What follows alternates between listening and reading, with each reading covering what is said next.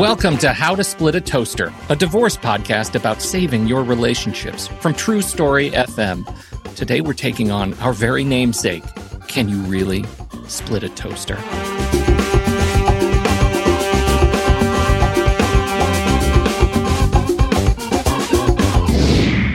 Welcome to the show, everybody. I'm Seth Nelson with my good friend Pete Wright. Hello, Seth Nelson. How you doing today, Pete? I'm doing great. I'm doing great because we're going to take on something that is complicated in my brain. Splitting a toaster should be easy, brother. This is what I'm saying. We're going to talk a little bit about why we chose How to Split a Toaster as this show name. And it struck me, I think, by surprise as we were having this conversation. I don't remember who of us said it, but I remember hearing it as a joke, and suddenly it was the name of our show. Can you tell me what appealed to you about naming the show about splitting a toaster? Because it's impossible. Yeah. And I think that it's very difficult to go through a divorce. You don't go around it. You don't go over it. You go through it. And a lot of people, when they're going through the process, get so overwhelmed with the emotional aspects of it, the process, that they really try to do things that are just simply impossible. How to Split a Toaster, the name to me is really talking about how do you get through this process? Mm-hmm. That one you might have never thought you were going to have to do. And even if you thought walking down the aisle, like making a mistake here, even if you thought that, it still doesn't make the process any easier. Sure. Right? It's still a difficult process. So I think then it kind of stuck. And it's funny at one thing. I like just the graphics of it and from the kind of art side to it. But also really to me, it's about the relationship and that you're having with yourself and the struggles you have as you go through trying to untangle your life with somebody that you've gotten married to. I would love it if you would reflect a bit on your experience because having been through divorce, we know that's settled law. What are you feeling? It's the famous case. Yes, right. The famous case of the Nelson separation. What are you feeling as you go through this kind of push and pull to split the unsplittable? Right. And the way I'm thinking about it is like there are the practical aspects, which is like the separation of goods or the big 3 F's, right? Finances, family, and friends. How do you navigate that? It's different for everybody. And I think a lot of it has to do with how long were you married? Do you have kids? Do you have grandkids together? I mean, there are a lot of people that have been married north of 30 years. That will end up getting divorced. So I think a lot of that plays into it. I think there is certainly disappointment or a feeling that, oh my God, I wasted all this time. I've been with this person for 20 years or wow, I wasted that time. And what I frequently tell friends and others that when they're going through it, I said, especially if you have kids, I said, you'd make the same deal. If someone told you, you're going to think you're going to be married the rest of your life, you're going to get divorced in 10 years, you're going to have 2 absolutely amazing kids, and it's going to be a terrible divorce, it's going to be a nightmare, but you're going to still have these amazing kids, even if you have them half the time, you ask any parent that, would you take that deal? And ultimately, they're going to say yes. Because of So, no, it's not how you mapped it out. It's not what you thought. The law is not fair. People talk all the time, well, I just want it to be fair. I've been doing this a long time. I don't know what fair is to you. It might be different than from the other person's perspective. So I think it's just understanding that there is the emotional side. There's your family. How are they going to respond? Are you the first one in your family to get divorced? Is this your 3rd divorce? And people are like, oh yeah, whatever. It's happening again. But maybe this was the one you thought was really going to last. There's a lot going on. That leads to something that I've been bouncing around in my brain this morning as we're talking about this. Is there such a thing when you're in a mode of being compromised, right? Let's just say, let's take it as table stakes that going through a divorce, you are somehow emotionally, intellectually maybe compromised because of the pressures of the experience. It's raw. And I will tell you, whatever your personality is, it is heightened going through stressful situations, and divorce is right up there. So if you're one that is one that really watches every dime, you're going to watch every penny. Mm-hmm. If you are a little bit anxious, you're going to be hyper anxious. If you're kind of big picture, just cut to it. How do we get this through? You're going to want to get done quick. Boom. I just want it over. Let's get this done quickly. Mm-hmm. I want it done. I want it done. I want it done. You'll give away the farm just to be done. Mm-hmm. If you don't like conflict, you might just say, I don't care. The thought of going to a trial just gives you hives. So you'll settle just to be done. And you're also going through the grieving process. And we all know that there is anger, there's bargaining, there's acceptance, and it goes up and down, and it's not linear. And it also is with somebody else. They're going through it too. Even if you right at the moment cannot stand them and you see them, and every time you see them, you feel like you just want to punch them in the face. Talk to your lawyers. I'm sure they'll all tell you not to do that. But again, jurisdiction's law differs from state to state. Depending on the circumstances, maybe there's going to be a jury of your peers that would not convict you. All that being said, it would be very strange, right, Pete, if on the very first date, think back to the first time you took your wife out on a date. Yeah. And you sat down at that movie that you went to, or you went to dinner. Titanic. There you go. And after Titanic, you said, will you marry me? She is going to say no. As amazing as a guy as you are, you're not at that level yet. Right. So eventually, some people say, look, we've been together a long time. It's either time to get married or not. I'm going to move on. Right. You kind of have to get to the same places and relationships relatively at the same time. It's the same when you're splitting up. Acceptance doesn't happen right away. Oh. You with me? Yeah. One person might be, I'm out of here. I've been thinking about this divorce for 5 years. And the other one just might not have seen it coming. Right. So there's that whole dynamic of push-pull and saying, I want to be together. What's going on? And then the next thing you know, they're saying, I still want to be together. But they're on the dating apps, and then they're like, well, I thought you want to be together. Why are you on a dating app? And they're like, well, because you're telling me you don't want to be together. So I'm trying to move on, but I still want to be with you. And it gets very emotional very quickly. I was speaking to a friend of mine who on finishing his divorce, completing the divorce, signing all the paperwork, whatever, making it final. We went out to dinner and we kind of said, what is it that gets you through this process? Like, do you just count on your instincts? And he said something that stuck with me. He looked at me and he said, instincts, I don't remember any of it. It happened to me and around me, and I was as much as I showed up to the meetings, I was an empty husk. I felt like my faculties had just evaporated. Right. And I feel like we did not serve him well because we weren't doing the show back then. Because our point here is you have to be engaged. As difficult as that is to actually do with all this other stuff going on around you, you being engaged in the process in an efficient, meaningful way will give you a sense of more control, because there's so much lack of control and uncertainty when you're going through this process. For example, the courtroom. People will say, I want my day in court. And I'm like, whoa. What does that mean to you? I know it's the American way and apple pie and our day in court, but you don't get your day in court. Your lawyer gets your day in court. In court, you're actually treated like a child. You sit there quietly and you speak when spoken to, and you're just going to answer questions. Yeah. I do want to talk about this, the objective. What is your objective if as somebody who's getting a divorce? How do you talk about like getting through to the other side of this experience? When you're talking to a client, are you saying, don't worry, we're going to get you closure, we're going to get you how do you define that? Is there such a thing as closure?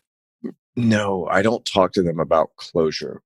What you should be looking for in your lawyer is to get you through the legal process, to get you to at the end of what people might call a divorce decree. Mm-hmm. That's what you're looking for your lawyer to do.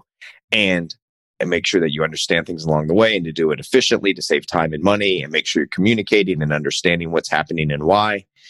I, as the lawyer, am not going to be there when your kid graduates high school or at the wedding, even though you're divorced. Right. Like my job is long done. Right. That's why I talk about, I'm not your friend. I'm your lawyer. Mm-hmm. Right. And my job is to help get you through this process and to make sure that you understand what's happening to you. And here's what I mean by that. You going through the divorce will have a host of emotions that are not going to be compensated for in the legal system. That's what I'm getting at. It's exactly what I'm getting at, right? When I'm looking for, we made a joke when we first started this podcast together about how, don't worry about it. We're going to be best friends. How to become best friends with your lawyer, right? And that's going to be my cause celeb. But the real point is that at the end of this experience, when I'm thinking about my relationships in my life, my friends, my family, my kids, the kids' grandparents, whatever, what I'm seeking is something that the divorce process will not deliver. That's my hypothesis. Is that fair? That's spot on. Let's just say that your spouse has cheated on you. Nothing in the law is going to compensate you in any way, shape, or form of somebody doing that to you. That is heartbreak. It is heartbreak. That is not what the law in divorce, I think, is there to do. It's to set up a plan for the kids, divide up your assets and liabilities, figure out if you need some money afterwards for alimony, how much is child support, and who pays the attorney's fees, and how do we get through this mess? The law is not a salve for heartbreak. Right. But I will tell you, please go think about talking to a mental health professional, even if it's only during going through the divorce. That's the person that you could reach out to say, in that 1 hour or 45-minute session, their job is to focus on you. And they don't have an agenda. They're not your friend. They're not trying to divide friends. They're not your family. They don't have any heartbreak in this. They're not. They're also not going to help you split your finances. They're also not going to help you with any of that stuff.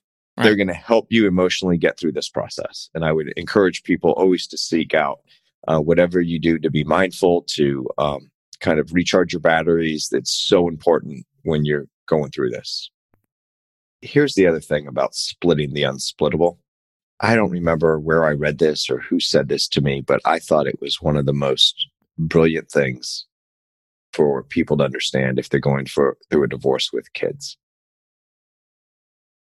Husbands and wives get divorced. Moms and dads do not. In a child's world, there is no husband and wife. There's mom and dad and sibling and the pet, right? So if you're talking to a child about getting a divorce and you say, well, mommy and daddy are getting a divorce, that's breaking their world.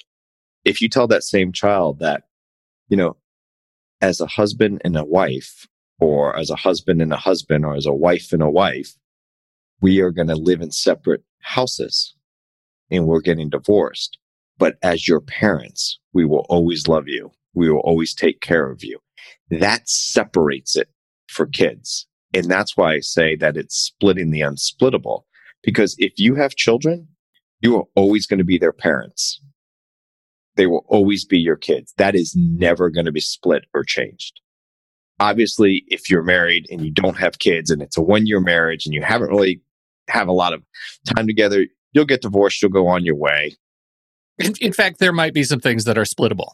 Oh, right. At that level. All right. But once you have kids, you're going to be parents for the rest of your life. You'll be grandparents and so on and so forth. Mm-hmm. So just think about the words that you use and just think about those relationships. And yeah, your relationships with your children might get better. And kind of back to what you said, what about my divorce, which I usually don't talk about because my former spouse and I get along very well.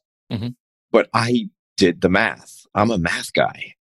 I actually saw my kid more when I was divorced than when I was married.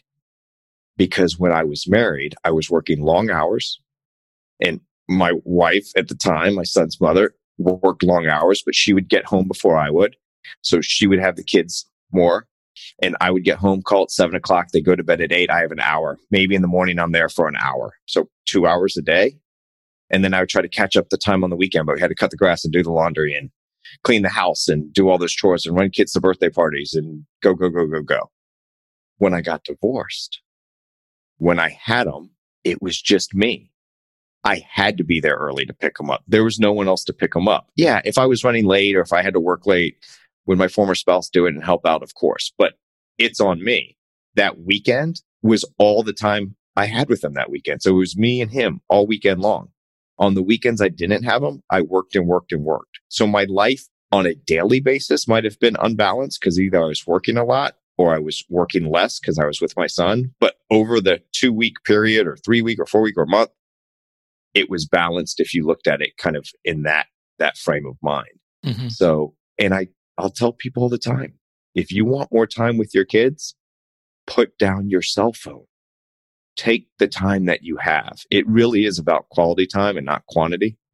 But those are the type of things that you cannot, everyone talks about splitting the time here and splitting the time there. There are ways that you can really make the time that you have totally valuable. One way, which people argue about all the time, Pete, is I don't want to do all the driving. Sure. I love the time in my car with my son. He's captive. You hear all the great goss. Yeah. All the secrets, all the feelings. Chatting to you in the back or singing the song or play that song a million times when they're little. That to me is capturing really important time. And it's just kind of thinking about those things a different way, as opposed to, I can't believe I have to do all the driving. My ex never does any of the driving. Right. Legitimate. I get it. I hear you. I feel it. But if you're the one doing the driving, just think about how all that works and what quality time you have with your kid that they're just giving away. They're just giving it away to you. I don't want to do the driving. You do it. They're just giving you that time. Take it. We're going to talk more about working with your lawyer specifically, what you can expect from them as you navigate the uncertain waters of splitting the unsplittable, right after we define a term.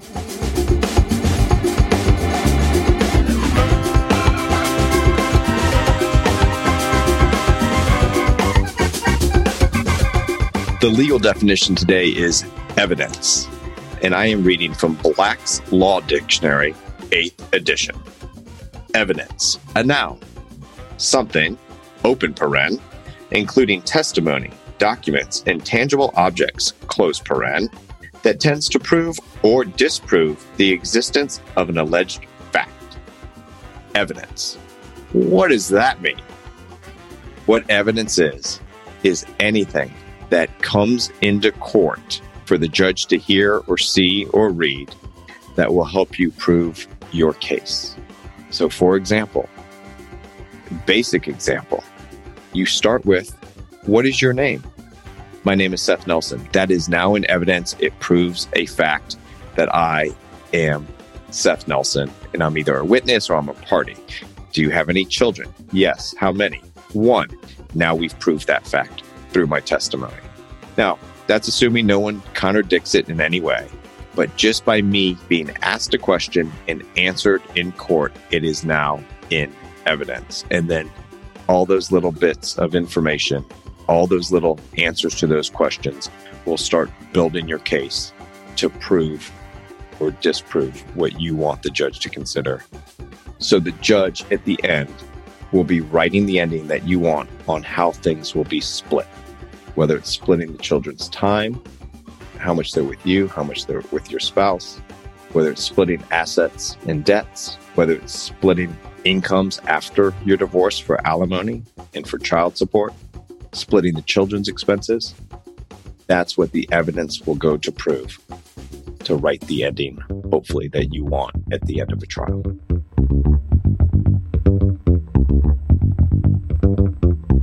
Seth, we're talking about splitting the unsplittable. How do you split a toaster? And my hunch is that while I am struggling to separate my identity from this other person, and we're dealing with feelings like, this is impossible. How do we do this? What are the relationships with my family?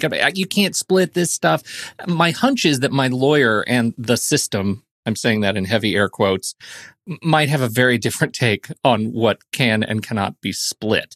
What are my lawyer's objectives and obligations in working with me toward separating my life.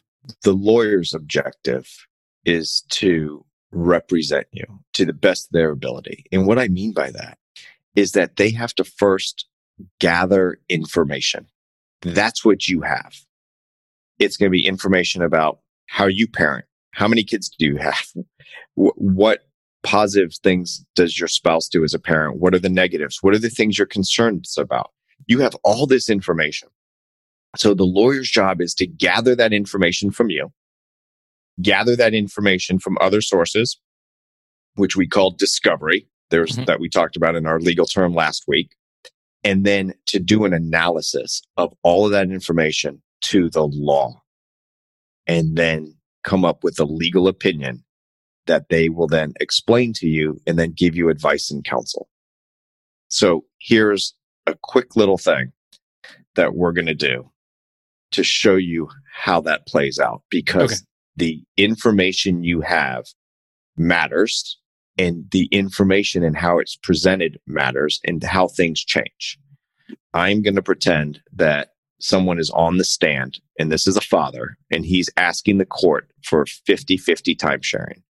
And he's told his lawyer a bunch of information. The other lawyer may or may not have that information, but the lawyer for, let's call it the wife, is questioning this gentleman who's on the stand. Okay. This is how it plays out. Sir, in the last year, how many overnights have you spent with your child? 5. Sir, in the last year, how many times have you called your child? 12. And when were those calls? Once a month. Has your wife ever in the last year prohibited you from spending time with your child?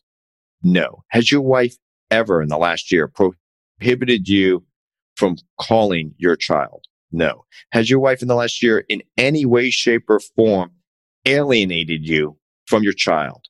No. And you're asking this court to award you a 50-50 time sharing, even though you've only spent 5 overnights in the last year and only called your son once a month in the last year. Isn't that correct?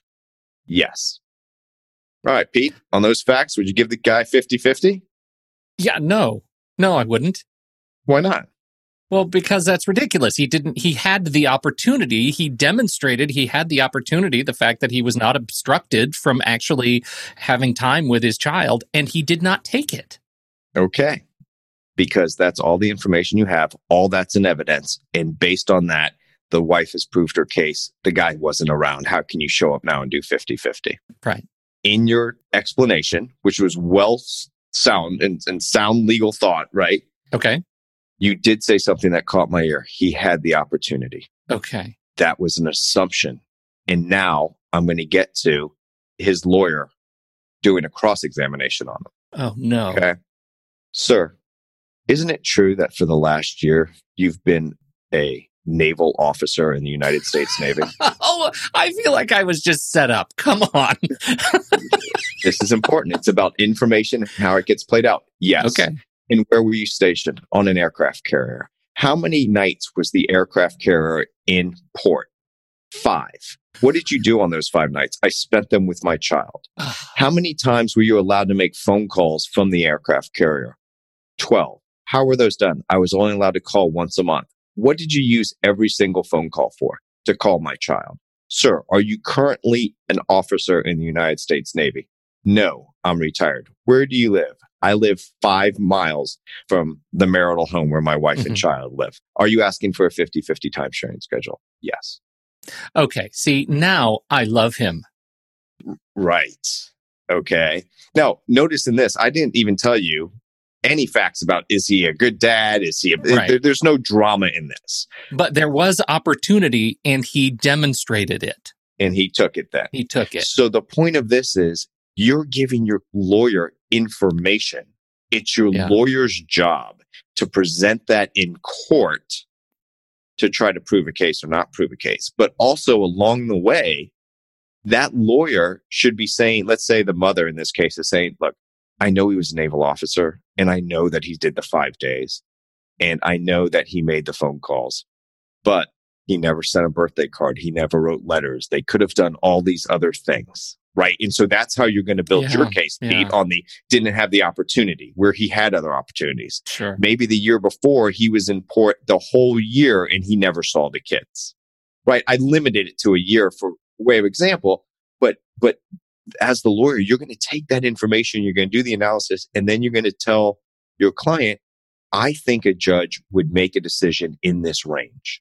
I don't know any lawyer that can say it's definitely 100% because you're persuading a third party. You can never get. And we can say that third party, the judge in this case, does not know any of this stuff going into court, right? Who doesn't know this? They don't know anything about your case. Okay. And what is amazing for people to really understand and to see, and this is why I give the movie example, and you're a movie buff.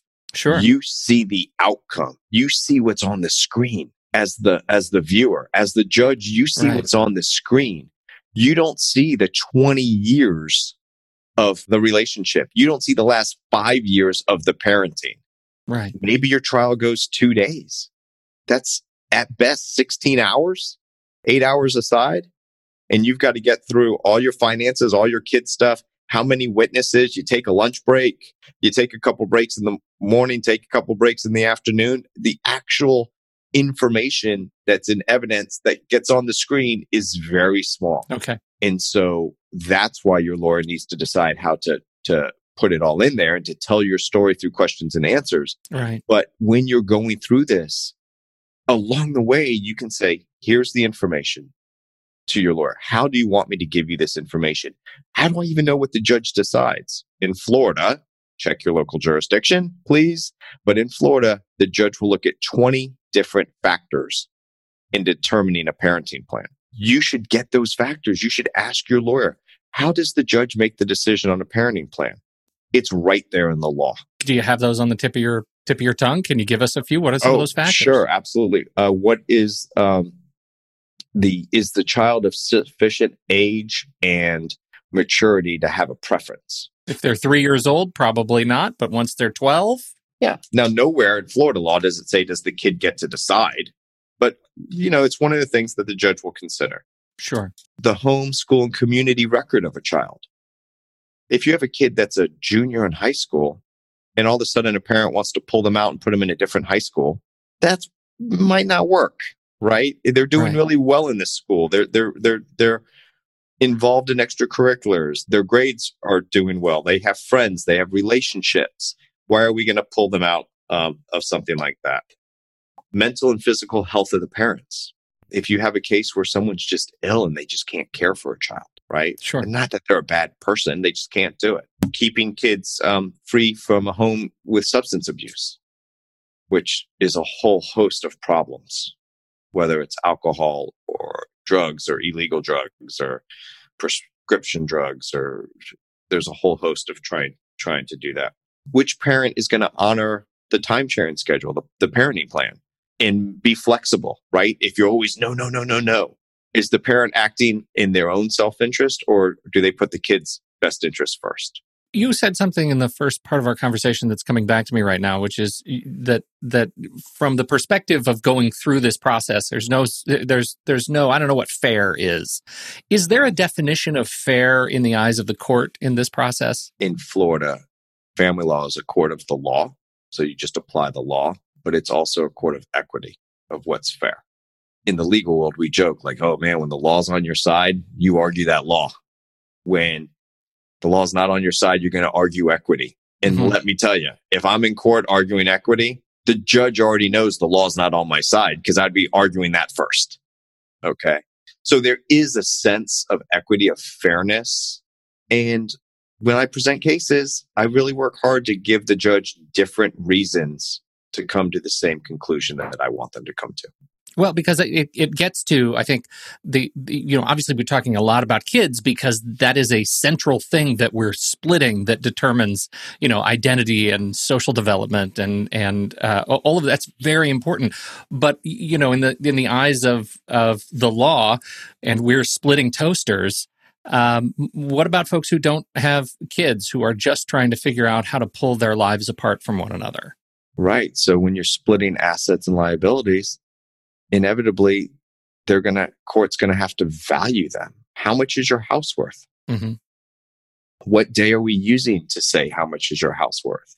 Are you going to sell it immediately after the divorce? And if so, do you get credit that you're going to have cost of sale, realtor fees, and closing costs? Mm-hmm. If you have a 401k, when do we actually split it?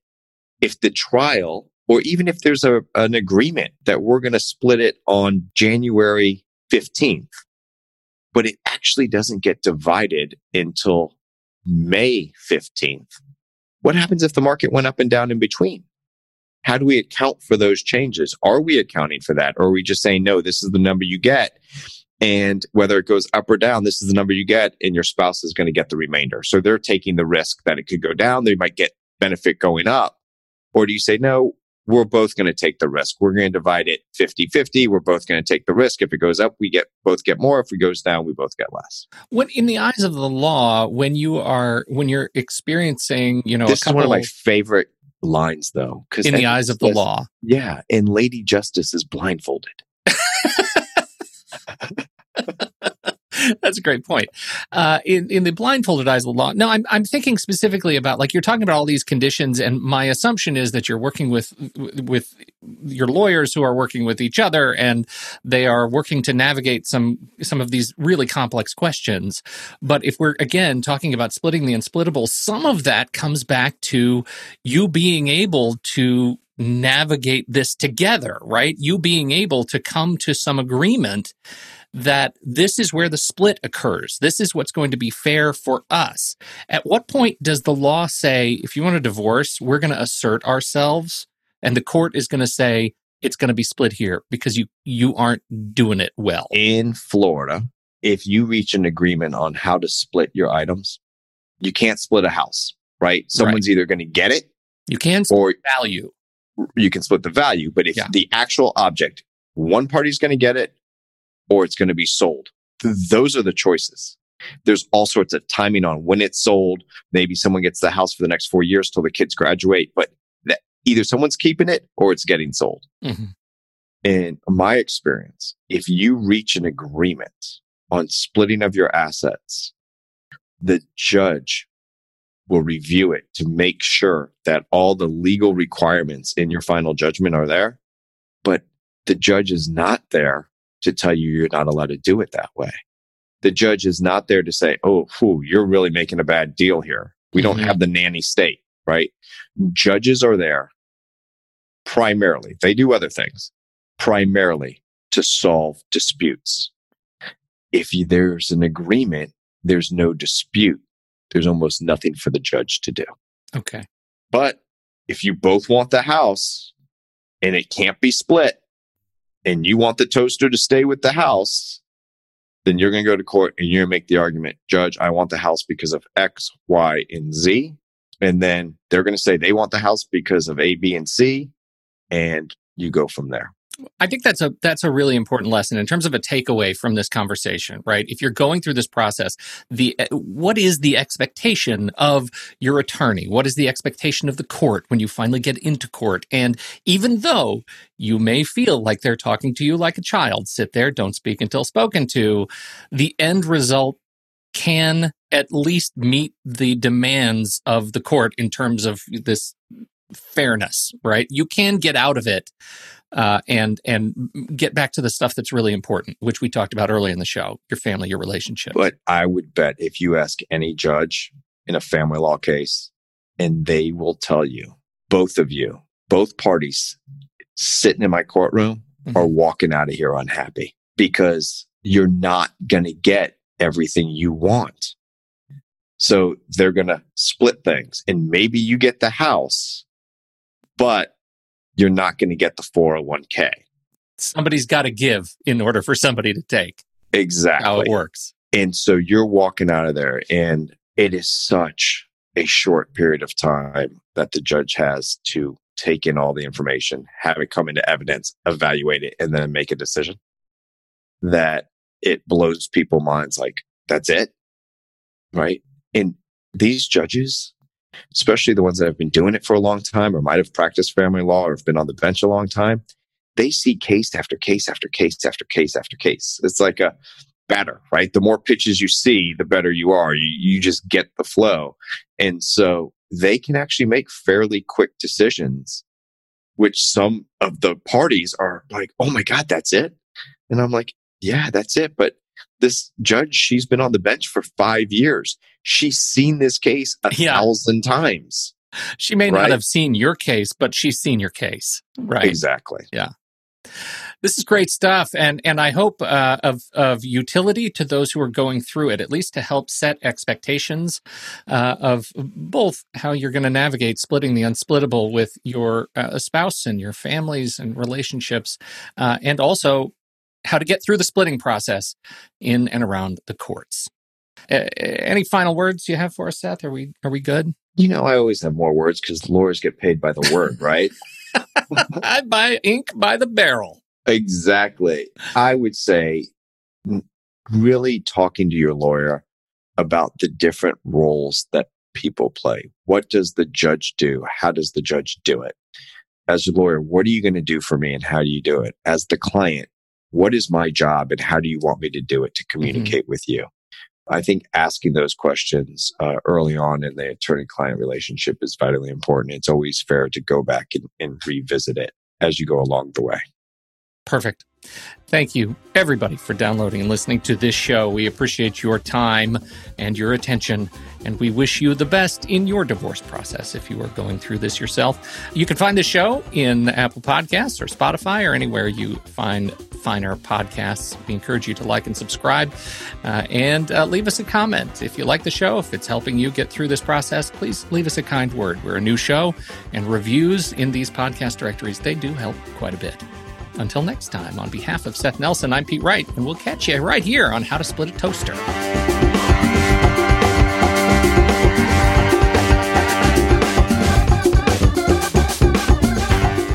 Seth Nelson is an attorney with Nelson Coster Family Law and Mediation, with offices in Tampa, Florida. While we may be discussing family law topics, How to Split a Toaster is not intended to, nor is it providing legal advice. Every situation is different. If you have specific questions regarding your situation, please seek your own legal counsel with an attorney licensed to practice law in your jurisdiction. Pete Wright is not an attorney or employee of Nelson Coster. Seth Nelson is licensed to practice law in Florida.